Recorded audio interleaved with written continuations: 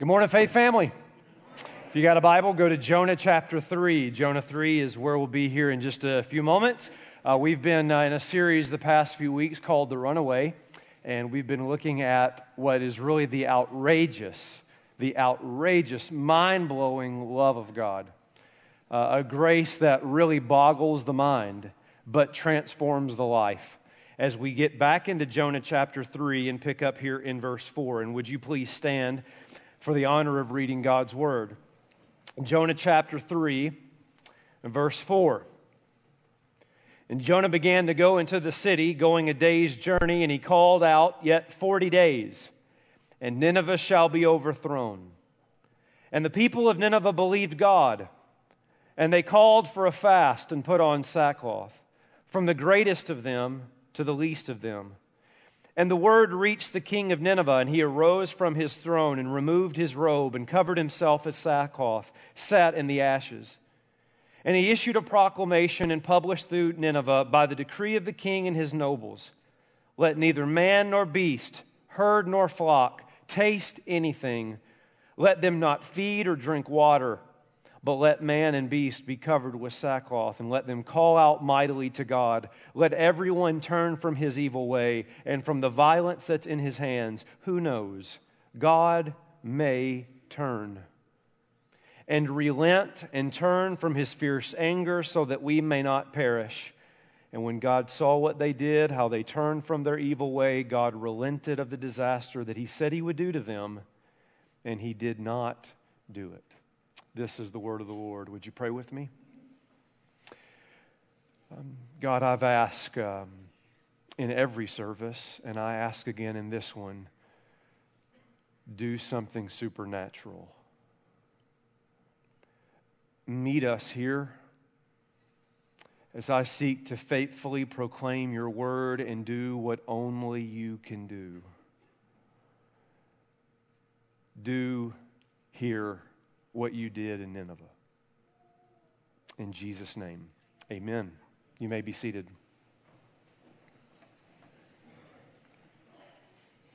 I over-repented. At least that's what he told the Wall Street Journal. It was an interview that I read between the Wall Street Journal and a former megachurch pastor who publicly admitted to using meth and being involved with a male prostitute. And when the news came out, he wrote a letter to his church, and he described himself as, quote, a deceiver and a liar. He described his sin as, quote, repulsive and dark. But a few months after that confession, he reconsidered. He said, looking back, I think I over-repented. He said, truth is, I was forced to feel bad. He blamed the consequences of his behavior on a witch hunt from his former church members. And he said that those pastors and counselors that were speaking into his life, trying to help him heal, he said, I don't even need them anymore. In fact, he even started a new church in his barn. And when the Wall Street Journal asked him, why were you so eager to get back into ministry, to start this new church? Here's what he said. He said, quote, Tiger Woods needed golf. Michael Vick needed football. And I need to be leading a church. Now, friends, I share that with you not because I am trying to comment on the fall of a Christian leader. I am not trying to pick on some sins and ignore others. In fact, I am not even trying to criticize a fallen man. I share that with you because that is exactly the kind of tendency you and I have when it comes to our sin. You see, I am preaching today in a culture obsessed with self-help and self-esteem that encourages us to gloss over, ignore, and minimize as much as possible rebellion to God. Sin if it even exists, isn't repulsive and dark. It's a lapse of judgment. A.W. Tozer says it this way: we have learned to live with unholiness and have come to look upon it as a natural and expected thing. Hear me, faith family, until we see our sin for what it really is, to the point that it brings us to repentance, we will not see a revival of God's saving grace in this place. We must see our sin in light of what it is. That's exactly what had to happen in Jonah's life, isn't it? And that's exactly this morning what happens in Nineveh. Verse 4. Jonah began to go into the city, going a day's journey, and he called out, "Yet 40 days, and Nineveh shall be overthrown." Jonah gives Nineveh what you've been hoping for the past year and a half, an 8-word sermon. Wouldn't that be awesome? I come up here, just give you 8 words, and then go sit down. I'll make a deal with you. I'll preach like Jonah if you'll respond like Nineveh. Deal? Shake on it. It's actually only 5 words in Hebrew. It appears, and Jonah probably said more than this, but it appears incomplete, doesn't it? There's no mention of God's mercy. There's no mention of grace. There's no mention of forgiveness. It is simply this: 40 days and you're all going to die. Do you remember a few years ago when churches did that whole 40 days of purpose campaign? Do you remember that? This is 40 days until destruction. I don't think Rick Warren's going to write that book. How many of you have heard of the book of Your Best Life Now? This is Your Wrath-Filled Life Soon. Lifeway Christian Bookstore across the street ain't selling that book. It's almost like, a year and a half, 2 years ago when I came to do the trial weekend. You remember that? When you were trying to decide, are we going to make this redneck our pastor or not? Stop it. We're not taking a revote, by the way. But it would be like me coming here on that day, on that Sunday, and say, turn in your Bibles to Revelation 19. And there was a white horse, and the man on that horse was death. And I just started preaching judgment, judgment, judgment. If you don't repent, this place is coming down. I don't think I would have received very many votes that day. There's a few of you that would be like, that would have been awesome, right? But you see, we don't tend to think about messages of God's judgment being very popular. It seems to be incomplete. And so when we read verse 4, we kind of think, I know how this is going to turn out. Jonah's going to be laughed at. This guy is going to be rejected. And given Nineveh's history, he'll probably be killed. Because this is a lot like going into the Sudan with Bible in hand, saying Jesus is Lord, and if you don't repent, this place is coming down. How do you think that would work for you? Which is why, when we read the next phrase of verse 5, we ought to be amazed. And the people of Nineveh believed God. What? Who? Nineveh? Do you remember, friends, a few weeks ago when I quoted the prophet Nahum, who described Assyria, of which Nineveh is the capital, and he said, it is a place full of lies, it is a place full of bloodshed, it is a place full of wickedness, and yet Nineveh believed God? It is sad that when we think about the book of Jonah, we think the miracle is a fish. That's not a miracle to me. This is a miracle. The salvation of Ninevites is a whole lot more outrageous than a fish. How do you account for this?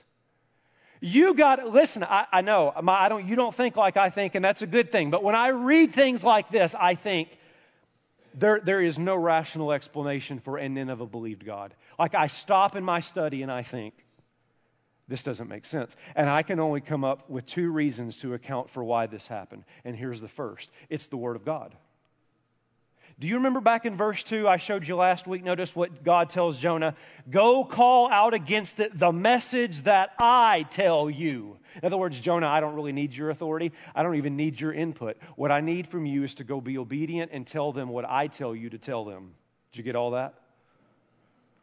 The authority isn't Jonah's. The authority is the Word of God that does the work of God. Which means this, friend, don't tell me God can't use you. Well, God just can't use me because I don't have the right words. Jonah's fresh out of Lake Marion after swimming with the walleyes. He's covered in fish vomit, walks into downtown Minneapolis, says repent and believe, and they do. They didn't teach me that evangelism strategy in seminary. I've never seen a church with that kind of evangelism strategy, which means this: don't be so arrogant as to think that God can't use you because you don't have the words. What kind of Tinkerbell God are you serving? I love what Martin Luther said. Martin Luther, he was referring to Balaam's donkey. Do you remember the story in the Old Testament? Balaam's donkey. Luther said, if God can speak through an ass, he can speak through me. Yes! Amen. You say, I know, Pastor, I hear it every week. Watch it. Watch it. The only thing to account for, and Nineveh believed God, is the work of God's Word. And here's the second explanation I have. It's the only other explanation I can think of, and that is it's the power of God. The text says that they believed God. In other words, what it doesn't say is, and they believed Jonah. Jonah came in there. He had his speech well rehearsed. I mean, it was squeaky clean. And he had great, great public speaking skills. And he persuaded them. That is not how revival starts. Revival does not start by really good speakers who give really good sermons or really cool musicians that play inspiring music. Do you know when revival starts? Right here, Faith Family. When those of us who have experienced the grace of God go in obedience to God with the Word of God, in the power of God, to see faith in God produced in the lives of those we share with. That's revival. And I hope it happens here. I want to be a part of something that we look back on and say, only God could have done that. There is no other explanation for what happened at Berean but God. I can't say, woo, look at Jonah, that's why this happened in Nineveh. No. All we can say is, chapter 3, verse 5, Nineveh believed God. That was a supernatural work of God. It's the only explanation for it.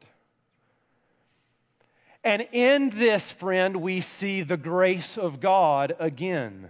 You say, I don't see the grace of God in verse 4. All I see is a loser who gives an incomplete message. Well, it's right in front of you. Do you see it? Have you seen the grace of God in different ways throughout this book? Like we saw it in a storm, right? God pursuing Jonah. We saw it in a fish. God teaches Jonah that salvation belongs to the Lord. We saw it in chapter 3 earlier when God comes to the guy who's bricked every shot he's ever shot since chapter 1, verse 1, and he comes to him a second time. And now we see it in a warning. A warning? We don't typically think of a warning being an act of grace, do we? We're around warnings all the time, and many of them are ridiculous. Like the warning on a microwave that says, do not use to dry pets. Seriously? Like what really bothers me about that is they feel they have to put that on there. Or the warning on a hairdryer, do not use while sleeping. Or one of my favorites, a warning on a no trespassing sign that says, violators will be shot, survivors will be shot again. Listen, I am convinced somebody from my hometown made that sign. Only explanation. We are around warnings all the time, and we don't tend to think of a warning being positive. We tend to think of warnings as negative. But you do realize that warnings are actually a loving thing. For instance, when your teacher warns you that you're failing, when the doctor warns you of your bad health, when a boss warns you of your poor performance, the intention of that warning is your benefit. It's the same with God. People say, if God knew that He was going to save Nineveh, then why did He warn Nineveh? Answer, God's going to save Nineveh by warning Nineveh, because the warning is an act of grace. It's what wakes you up to see that you're headed in the wrong direction. So how did Nineveh respond to this gift of grace that came in the form of a warning? They responded with repentance. And what I want to give you now is 8 signs of genuine biblical repentance. It's what's happening in your life. This will be a great test for you. It is what's happening in your life when God is at work, when the gospel is at work. And I know what you're thinking. You're not listening to me because you're thinking, did he say it 8 points? And we're the last service of the day. We're going to be here forever. Put your seatbelt on, because this is life transforming. If what happened in Nineveh is going to happen here, then this is what needs to happen. And here's the first. Nineveh took God seriously. They took God seriously. Verse 5 says, and the people of Nineveh believed God. Now, you have to picture this in your mind with me. A prophet from an enslaved people walks into the most powerful city of the day and says, 40 days and it's going to be overthrown. Now, you have to understand the way people in the ancient Near East thought. The way people in the ancient Near East thought was this: superior nations meant superior gods. Or let me put it this way: the reason why we're in power is because our dad can beat up your dad. That's how they thought. So when the word of the Lord comes and says, 40 days and this is going to be overthrown, what the king of Nineveh should have said, naturally speaking, is, why should I listen to your puny God? Do you see? So when the word of the Lord comes to Nineveh and they respond with, I don't think God's joking, I'm going to take him at his word, we need to see that that's where repentance starts. The word of the Lord comes to you and you believe him. He's not kidding around. And isn't it interesting that the word of the Lord had to come to Jonah twice, but it only had to come to Nineveh once? You know why I think that is? Because it's a whole lot harder to wake people up out of religion than it is to save people out of worldliness. That's why I preach the way I do. It is so hard to wake up sleeping prophets than it is to save wicked cities. And it spreads everywhere. The text tells us that it spreads even to the animals. Like, think about that. You know revival's happening when your Labrador Retriever gets saved. Revivals, I'm not suggesting that's what's happening here. It is a sign of how far spread it was that everybody's taking God's word seriously. And here's what it reminded me of. It reminded me of what happened on American soil in the early 1700s. We call it the Great Awakening. You see, here's why I preach this way, and you may sit there and think, he's just wishful thinking. No, I'm not. It happened in America before. It did. I believe it can happen again. I don't care what the polls say. You think I'm basing this on what the polls say? I'm basing this on what God can do. And here's what happened in Northampton in the early 1700s. The parents of the city were very concerned about their teenagers. And do you know what they did? They got together and they prayed. There was a young teenage girl who was very influential in the town, and she began to become very, very convicted about her sin. So she went to talk to a man named Jonathan Edwards.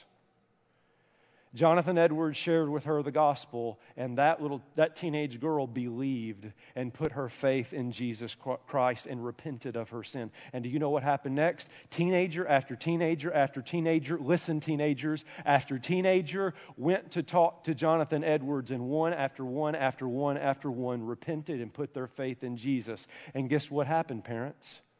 The teenagers impacted the parents. And before you knew it, the whole place of Northampton was being converted. And listen to how Jonathan Edwards describes what was happening here in America in the 1700s. He says this: a great and earnest concern about the things of God and the eternal world became universal in all parts of town. Imagine that this isn't Northampton. Imagine it's the South Metro. And among persons of all degrees and all ages. And the conversation in all companies and upon all occasions was on these things only, unless so much as necessary, people stopped to carry out their ordinary business. Translation: let's talk about God. I'm amazed at God. What's God doing in your life? I'll have a Big Mac, fries, and a Diet Coke. Let's talk about God. What's God doing in your life? They only stopped to talk about God in ordinary business that had to happen. And then what did they do when it was over? Went right back to talking about God. And then he says, other discourse other than the things of God would scarcely be tolerated in any company. Do we have to talk about Sports Center? Do we really have to talk about who won with Dancing with the Stars? It's a lot less interesting than what we were talking about. Do you see? And then I love this. The minds of the people were wonderfully taken off the world, and it was treated as a thing of very little consequence. The things of this world grew strangely dim. And nobody cared. Because God was what they took serious. And they were consumed in Him. There will be no repentance. There will be no revival until we start with being serious about God. And then here's what flows out of that, number 2. Is they felt sorrow over their sin. Next phrase, verse 5, they called for a fast and they put on sackcloth. In other words, they did not treat sin as a lapse in judgment. They treated sin as a serious offense to God. You say, how so? Well, sackcloth was a very rough material that you wore for a funeral. Why? Because you were mourning. Do you know what the king is saying here? Weep! Don't eat anything. Don't drink anything. Let all your attention be on brokenness before God. There should be a sorrow for sin, because repentance is treating sin like your middle school photos. Do you know, like when you're going through the photo album and you see your 8th grade picture, 8th graders, and you look at it and you go, ugh. You know what I'm talking about. And somebody's like, here, I want to show that. No, don't you show that to anybody.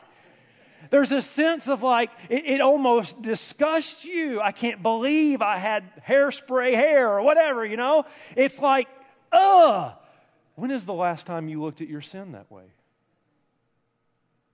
When is the last time you looked at your sin and said, that disgusts me? I hate this. I hate that I do this. So much so that you abandon all sense of pride, which is what happens next. Because it said that this happened from the greatest of them to the least of them. In other words, here's what's happening. Nobody is saying, I'm still better than she is. That Terry Foss, that dude needs to repent. But me? Fine. In fact, there was so much of an abandoning of pride and an expression of humility. I love this picture. The king comes down off his throne and he gets in the dirt. Isn't that a beautiful picture of humility? There is this sense of, I am nothing, nothing in my hands I bring, simply to the cross I cling. The number one roadblock keeping us from repentance is pride. What will people think about me? I've been going to this church for 20 years. I might lose my super Christian status. Repenting people don't care. Because in that moment, they're so serious about God, it brings a sorrow for their sin that they want to be real with who they are. From the king to the least of these. And then here's what happens next. They confess their sins specifically. Verse 8. The king says, let man and beast be covered with sackcloth. Let them call out mightily to God. Let everyone turn, here it is, from his evil way and from the violence that is in his hands. Do you see? It got personal. The king doesn't say, hey, everybody get together and let's vaguely and generically confess our sins as a people. All right, God, we don't want judgment. We're sorry. No, the king says, I want every person to get specific with the sin in your hands. Why is it that sometimes we say, I'm just not really struggling with anything? Or we offer these kind of prayers. God, if I did anything bad today, forgive me. We pray that. Here's my thinking on I don't really struggle with anything. Why is it that the Apostle Paul, who God used to write most of the New Testament, greatest missionary, healed people, saw third heaven, whatever that is, and yet said in Romans 7, I do the very thing that I don't want to do, O wretched man am I. And we're not struggling with anything? We might just start with repenting of lying to ourselves. Because repentance, true biblical repentance, happens when we name specifically our rebellion to God. And while I'm asking questions, let me ask this. Why is it that when someone sins against us, we know every detail? But when we sin against God, details are kind of fuzzy. There will be no repentance until we, like David in Psalm 32, say this, I acknowledged my sin to you. I did not cover my iniquity. I said, I will confess my transgressions to the Lord, and you forgave the iniquity of my sin. Here's what happens next with Nineveh, is they then turn from their sin. Look at that word in verse 8, but let man and beast be covered with sackcloth. Let them call out mightily to God. Let everyone turn. Turn. Right here, faith family, what the Word of God is saying to us is this. It's one thing to be sorrowful about your sin and hate it, but that's not enough. Repentance translates into this. I don't want to do it anymore. And I want to build things in my life to protect me. And I'm going to pray daily, lead me not into temptation, because I don't want to go there again. The king says, I don't want you just to acknowledge your sin. I want everyone to turn from your sin. Do you remember in the Gospels when Jesus addresses the crowd that was about to stone the woman caught in adultery? Do you remember that? What does Jesus say? We always quote the first half, and rightly so. He says, "He who is without sin cast the first stone." We love quoting that, don't we? Right? Who are you to judge me? Right? He who is without a sin cast the first stone. What does Jesus say after that? He looks at the woman and he says, "And go and sin no more." It's not enough to just say, "I hate my sin." We have to think, how do I build guardrails in my life so that I don't run off the road again? It's like the famous scene in Godfather 3. Do you remember Michael Corleone? He's an older man. He's been haunted by his past and all the things that he's done. He knows the things that he's done, and it's starting to affect him physically. And he finds himself in the presence of a priest. And the priest asked him if he would like to make confession. Now understand that we as Protestants do not believe that we are to go to a man.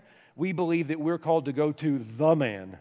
Our priest is Jesus Christ, seated at the right hand of God. Ain't no man going to be able to save you except that man. Amen. All right? Now that's what we believe. But in light of that, I want you to listen specifically to what Michael Corleone says about his confession. Would you like to make your confession?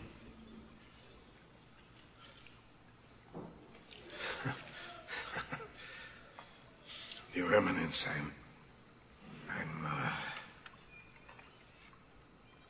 it's been so long.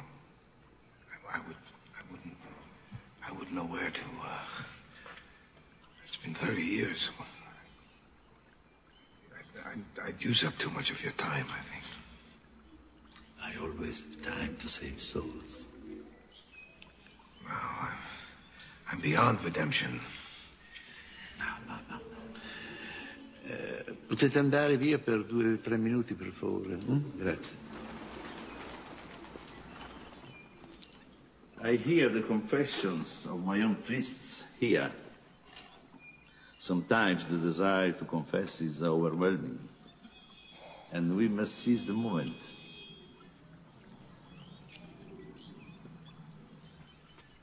What is the point of confessing if I don't repent? Isn't that good? What's the point of being sorrowful over your sin if you're not going to do anything about it? The king of Nineveh calls for a change in behavior. And yes, I would insert here that only happens by the power of God. We don't have the strength to do that. But nevertheless, we turn and run in the opposite direction. Sounds a lot like Jonah. And notice that they not only turn from their sin, but they turn to God. Oh, get this. It says, call out mightily to God. In other words, the object of genuine repentance is God. I had somebody email me last night after our Saturday night service talking about this very point being paradigm shifting, because here's what true repentance is. Right here. You can say, I hate what I'm doing. I don't want to do it anymore so that I can be a better father. I hate what I'm doing. I don't want to do it anymore so I can be a better spouse. I hate what I'm doing. I don't want to do it anymore so I can be a better Christian. Friends, if that's your repentance, then the object isn't God, it's you. Biblical repentance looks like this. I hate what I'm doing. I don't want to do it anymore because I want fellowship with God. He's the object of my repentance. I'm calling out to God. I don't want a daddy award. I want fellowship with my Creator. That's repentance. If you're broken over your sin just so you can be better, you don't understand the gospel. brokenness over our sin leads us to the one who makes us better because of his righteousness. We want Jesus. And then notice that biblical repentance, true repentance, understands grace. Do you remember a few weeks ago when I told you that grace is the undeserved gift from an unobligated giver? Do you remember that? Notice how the king of Nineveh responds in verse 9. This was so huge for me. He says, "Who knows, God may turn and relent and turn from his fierce anger so that we may not perish." In other words, God help us get this. True repentance doesn't expect God to be merciful. Or let me say it this way. Here's how you know you've truly been repentant. You expect justice and you're shocked at grace. And why is that? Because true repentance is acknowledging before God that you agree with God that you don't deserve anything. And if you're using repentance to somehow twist God's arm behind his back to be merciful to you, that's not repentance. Repentance comes before God and says, you should judge me. You should. Maybe he'll be merciful. Now, we'll answer that in just a moment. But look at the last point of repentance. And this, again, is so helpful, is they took immediate action. They took immediate action. This is what struck me on the way to church this morning as I was driving. I never let this go. I'm always thinking on the text and God, what do you have here? And here's what popped in my mind. It was verse 6. The word reached the king of Nineveh, and he arose from his throne. And here's what hit me right here. Where have I heard that before? That's right. Chapter 1. Jonah, arise, go to Nineveh. Chapter 1, the sailors. Arise, sleeper, and pray. Chapter 3 again. Arise, loser, I'm giving you a second chance. But when the word of the Lord comes to the king of Nineveh, his immediate response was he arose. Right here. He did not wait to the 39th day of a 40-day warning to repent. Because repentance never waits for a more opportune time. You don't say, I'm going to take out my calendar and I'm going to write it in. This Thursday at 3 o'clock, I'm going to repent. Repentance is the immediate reaction between the head-on collision of your sin and God's word. Now, you probably feel at this point, because this has been heavy but good, I hope. I'm a little biased. This feels negative. Pastor, the way you're making me feel is that I haven't made any progress in my Christian life. Go home with this. Repentance is the progress in the Christian life. There is no repairing your heart without the surgery. There is no conformity to Jesus without repentance. So why has it been 10 years since you've done so? Repentance is not going backwards. Repentance is going forward. It's what brings grace into our life. It's what gets us back on the right road. That's a good thing. It's what brings freedom so you don't have to be fake anymore. Repentance is a gift. It's a good thing. Yeah, in our culture it feels negative, but in the kingdom of God, it is a blessing to be called to repent. That's why it's everywhere in the Bible. You do realize that, right? Old Testament to Revelation, repent, repent, repent, repent. It's everywhere. Why? Because you don't outgrow it. So I ask you, do you want the Twin Cities to experience what Nineveh experienced? Do you? Do you? Then repent. I apologize, our pastor just misspoke. What he meant to say was if you want the Twin Cities to repent, then we need to pray that the Twin Cities will repent. That is not what I said. Because before repentance would come to Nineveh, it had to come to Jonah.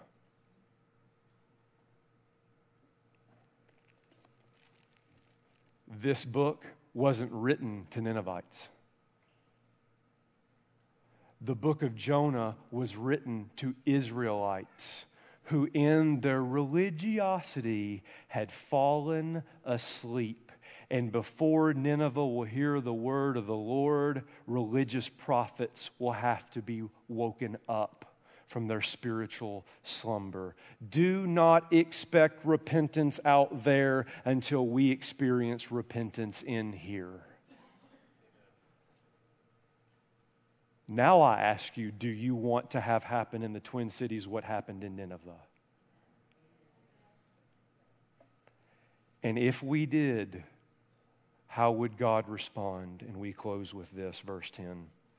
And when God saw what they did, how they turned from their evil way, God relented of the disaster that he said he would do to them, and he did not do it. It just, guys, I don't get it. Like, it's at this point in the story, I'm just like, do I really understand your love, God, that receives the repentance of Ninevites?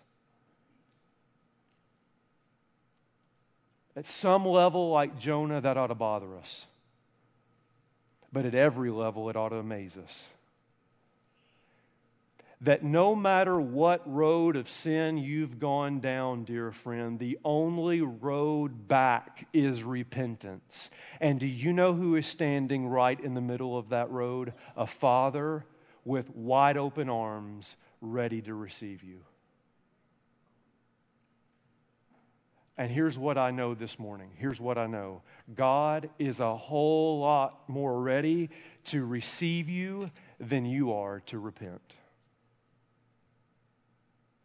Jonah, God may it be, a Jewish prophet who faces the wrath of God in the sea, swallowed by a fish grave, is spit out on the third day, and he takes the word of the Lord to all the way to a city called Nineveh.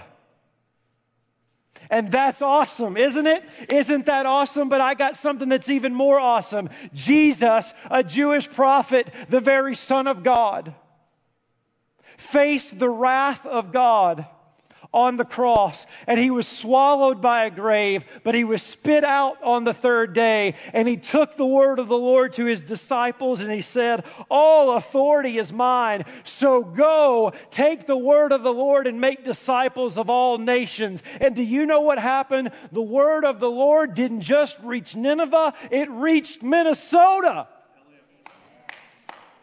Why? Why did the word of the Lord reach Minnesota? I'll tell you why. So that we would get down off our thrones and take off our robes of self-righteousness and turn from our evil ways and experience right here a revival of God's saving grace. And the world will say, that's over repenting. Jesus says, blessed are the poor in spirit, the beggars, the spiritually bankrupt. Why? Because theirs is the kingdom of heaven. Why did the word of the Lord reach your ears this morning? So that what happened in Nineveh would happen here. And all God's people said, Amen. Let's pray. God, we pray for it, we plead for it, but only you can do it. Only you can do it. Nineveh believed God. It was a supernatural work. God, you don't have to. You're not obligated to. Quite honestly, you shouldn't. But would you do that here? Would you do that here? Would what happened in Nineveh happen at Berean? In Jesus' name, amen.